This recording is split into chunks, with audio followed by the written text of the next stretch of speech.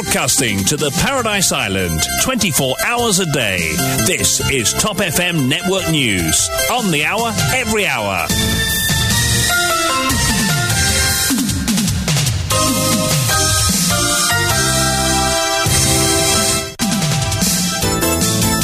Et voici le journal complet présenté par Douchina Pigadou. Douchina, bonsoir. Bonsoir Yann, bonsoir à tous. Tout d'abord les titres.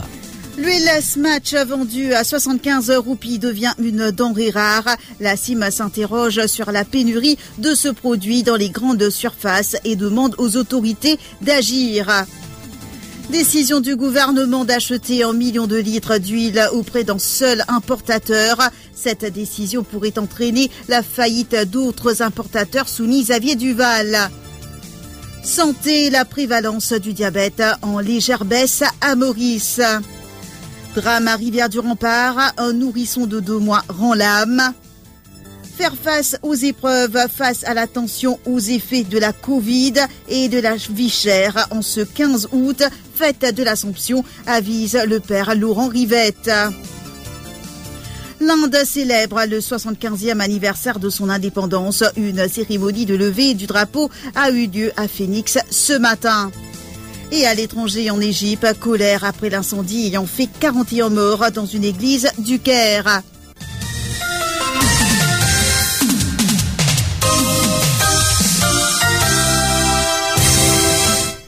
L'huile alimentaire Smatch, commercialisée à 75 roupies le litre par la State Trading Corporation, est introuvable des étagères des supermarchés. Une situation qui ne soulage pas les consommateurs. Jean Chilum, secrétaire de l'association des consommateurs de l'île Maurice, souhaite à ce que les autorités se penchent sur la question.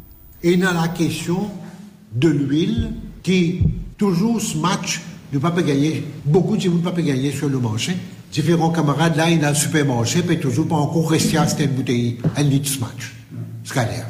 Mais tu peux dire, de nous attendre encore quelques temps pour laisser stabiliser les gens acheter. Mais qui sont là qui peuvent acheter. Et ça aussi, n'a pas supposément le prix de gâteau et le prix d'alpouri. Puis tu montes, tu flambes un coup. Tu ne peux pas trop qu'elle baisse. Et est-ce qu'ils ont dit, qui sont là qui peuvent réussir à gagner ça? C'est difficile pour dire parce qu'ils sont des gens capables d'aider. Donc, nous pouvons attendre qu'il y ait au moins une répercussion sur la baisse de prix. Cette décision pourrait entraîner la faillite d'autres importateurs soumis à Xavier Duval. C'était durant la conférence de presse du leader de l'opposition samedi dernier. Xavier Duval a évoqué la subvention de 35 roupies sur l'huile comestible. Le leader du PERMSD a souligné que le gouvernement a pris la décision d'acheter 1 million de litres d'huile à un seul importateur. Toutefois, affirme-t-il, cette décision risque de pousser d'autres importateurs vers la faillite.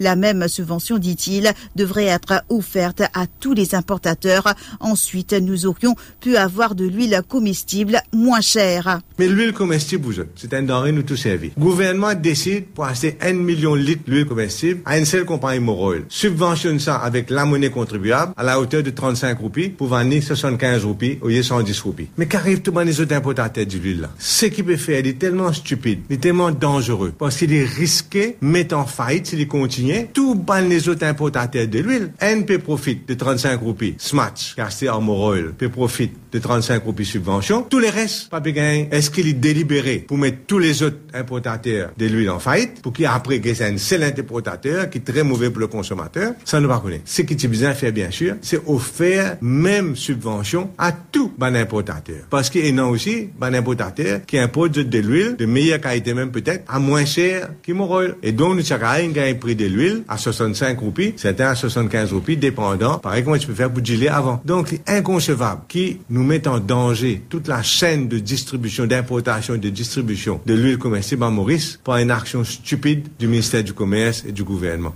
Xavier Duval a également commenté la mission du ministère du Commerce en Iran. Il a demandé à ce que le ministère a vu en Iran pour partir en mission alors que le pays est sous sanction.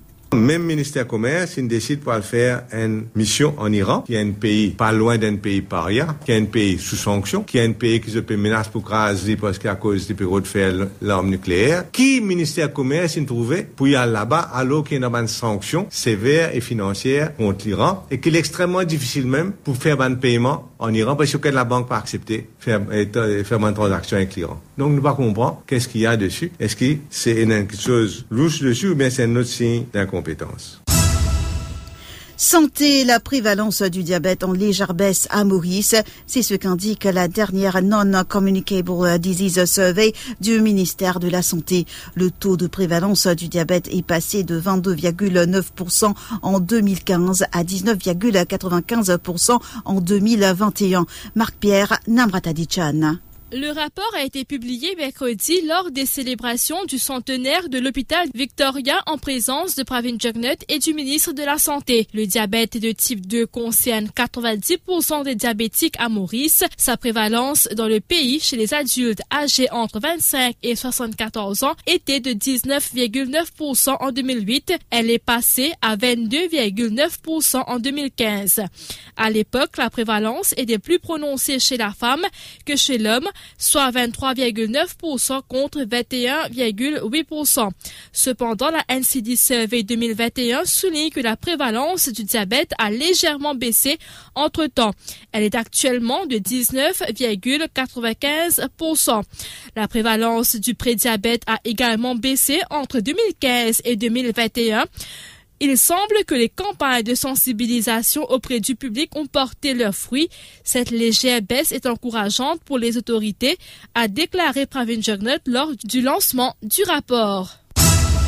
Drame à Rivière-du-Rempart, un nourrisson de 2 mois rend l'âme. Les événements se sont déroulés hier après-midi. Dans sa déposition à la police, la maman, une habitante de Terre-Rouge, âgée de 20 ans, explique qu'elle se trouvait au domicile de sa mère à Rivière-du-Rempart. Vers 18h, son bébé de 2 mois a commencé à pleurer. La jeune mère l'a laissé sur le lit à côté d'un autre enfant de 2 ans et demi pour aller lui préparer du lait. À un certain moment, les pleurs de l'enfant, une fille, se sont arrêtées. Elle est venue voir ce qu'il en était. La maman a alors constaté que les 2 enfants étaient sur le sol. Le bébé était en train de suffoquer. Il a été transporté d'urgence à l'hôpital SSR où il a été transféré à l'unité néonatale en soins intensifs. Le bébé a rendu l'âme. Peu après, la police a ouvert une enquête. Et à Saint-Martin, le corps d'un homme retrouvé dans une station de traitement des eaux usées. Le cadavre a été transporté à l'hôpital pour l'autopsie. L'identité de la victime n'est pas connue pour l'heure. À ce stade, la police n'écarte aucune piste. Et l'Assomption célébrée ce lundi 15 août est une fête religieuse tout aussi importante que Noël, Pâques, la Pentecôte ou la Toussaint. Ce matin, les églises étaient remplies de fidèles. Mais quel est le symbolisme de cette fête? Élément de réponse avec Dorothy Bonnefemme. Le père Laurent Rivette explique que l'Assomption est la commémoration de la montée au ciel de Marie qui est partie rejoindre son fils. C'est la commémoration, c'est que la Vierge Marie, nos mamans, la maman de Jésus, ils montent au ciel, ils nous rejoignent son fils, ils nous rejoignent le Père, le Fils et le Saint-Esprit au ciel. Et donc nous célébrons Dieu et nous rendons grâce au Seigneur pour les merveilles qu'il a fait dans la vie de cette jeune fille de Nazareth qui dans ses conditions toute simple de jeune fille, capable de dire oui au projet du Seigneur et porter notre Seigneur Jésus-Christ et donner le Fils au monde. Le prêtre demande aux fidèles de mettre leur foi en Marie, surtout en ces temps difficiles où il y a beaucoup de corruption et de tensions dans le pays, sans oublier la cherté de la vie. Pourquoi ne pas demander justement la prière de notre chère maman dans ces temps difficiles, dans ces temps où il y a beaucoup de corruption, beaucoup de tensions dans le pays, des effets néfastes du Covid, post-Covid, confinement, etc. La vie chère crée beaucoup de tensions, beaucoup de stress, et il est bon de nous remettre au Seigneur pour lui demander la force et le courage de continuer notre route. Nous savons que la Vierge Marie a fait face, elle aussi, à bien des épreuves, et elle connaît pour toutes les preuves qu'il peut traverser et il est capable donc prier pour nous et Invité à parler de l'origine du gâteau Marie, le père Laurent Rivette précise que c'est avant tout un symbole de partage. Alors, on ne peut pas trop connaître l'origine de cette coutume du gâteau Marie, mais en tout cas, moi, ce qui m'a habitué à dire, c'est que le gâteau Marie, finalement, comme dans toute religion qu'il trouvait à Maurice, c'est la tradition de partager des gâteaux. Et nous aussi, catholiques, nous comptons, ça nous rassembler nos familles, nous rassembler nos voisins, et nous partageons ce gâteau les uns avec les autres. Vraiment, donc, la symbolique première qui nous a retenu de ce gâteau, c'est que le partage est important. Ce lundi, Linda se rendra à la messe le matin, comme la plupart des catholiques. Puis, elle participera à un repas en famille avec le partage du fameux gâteau Marie. On fait la messe en famille, comme d'habitude, pour fêter la Vierge Marie une bonne fête. Et après, c'est en famille qui nous pourra le prendre le repas. Toute l'équipe de Top FM vous souhaite une bonne fête de l'Assomption. Metro Express, l'Inde accorde une ligne de crédit de 300 millions de dollars à Maurice pour étendre le projet jusqu'à Côte d'Or. L'annonce a été faite ce matin à Phoenix par le haut-commissaire indien à Maurice, Nandini Singla. Elle a participé aux célébrations à l'occasion des 75 ans de l'indépendance de l'Inde. I'm happy to tell you that just a few days ago, the government of India announced a new line of credit of $300 million along with a grant of $25 million to extend the metro further from Redwi to Saint-Pierre and Côte d'Or.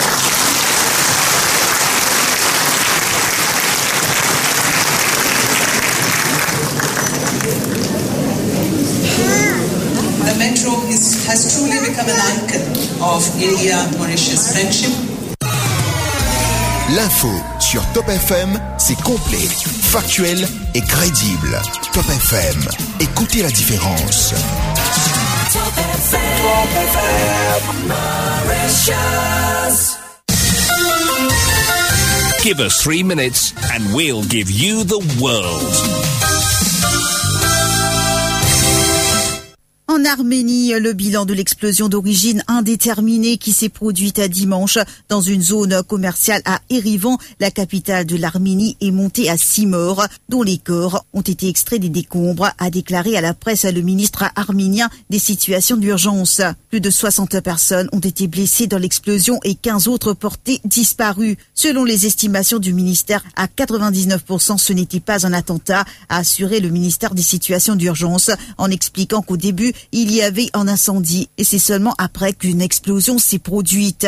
De petits foyers d'incendie et de la fumée demeurent toujours sur le site, a-t-il ajouté, en affirmant que cela pourrait durer jusqu'à 7 jours encore.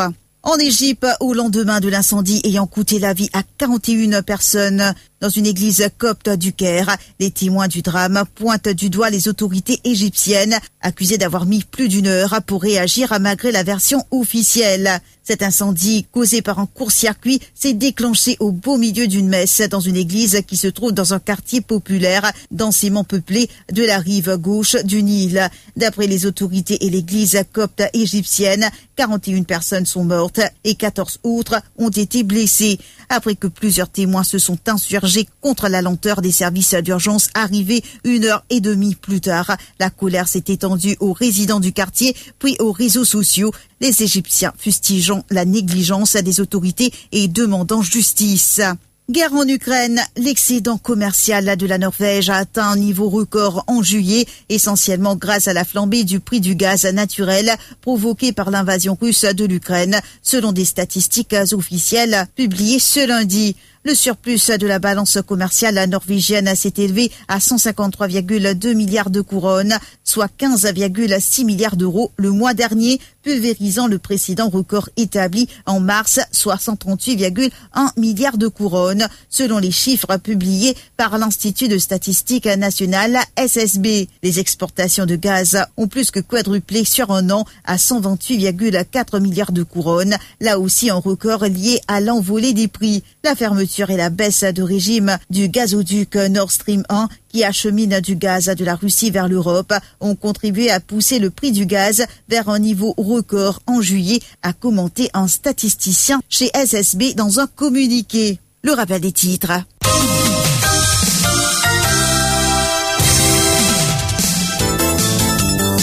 Match vendu à 75 roupies devient une denrée rare. La CIM s'interroge sur la pénurie de ce produit dans les grandes surfaces et demande aux autorités d'agir. Décision du gouvernement d'acheter 1 million de litres d'huile auprès d'un seul importateur.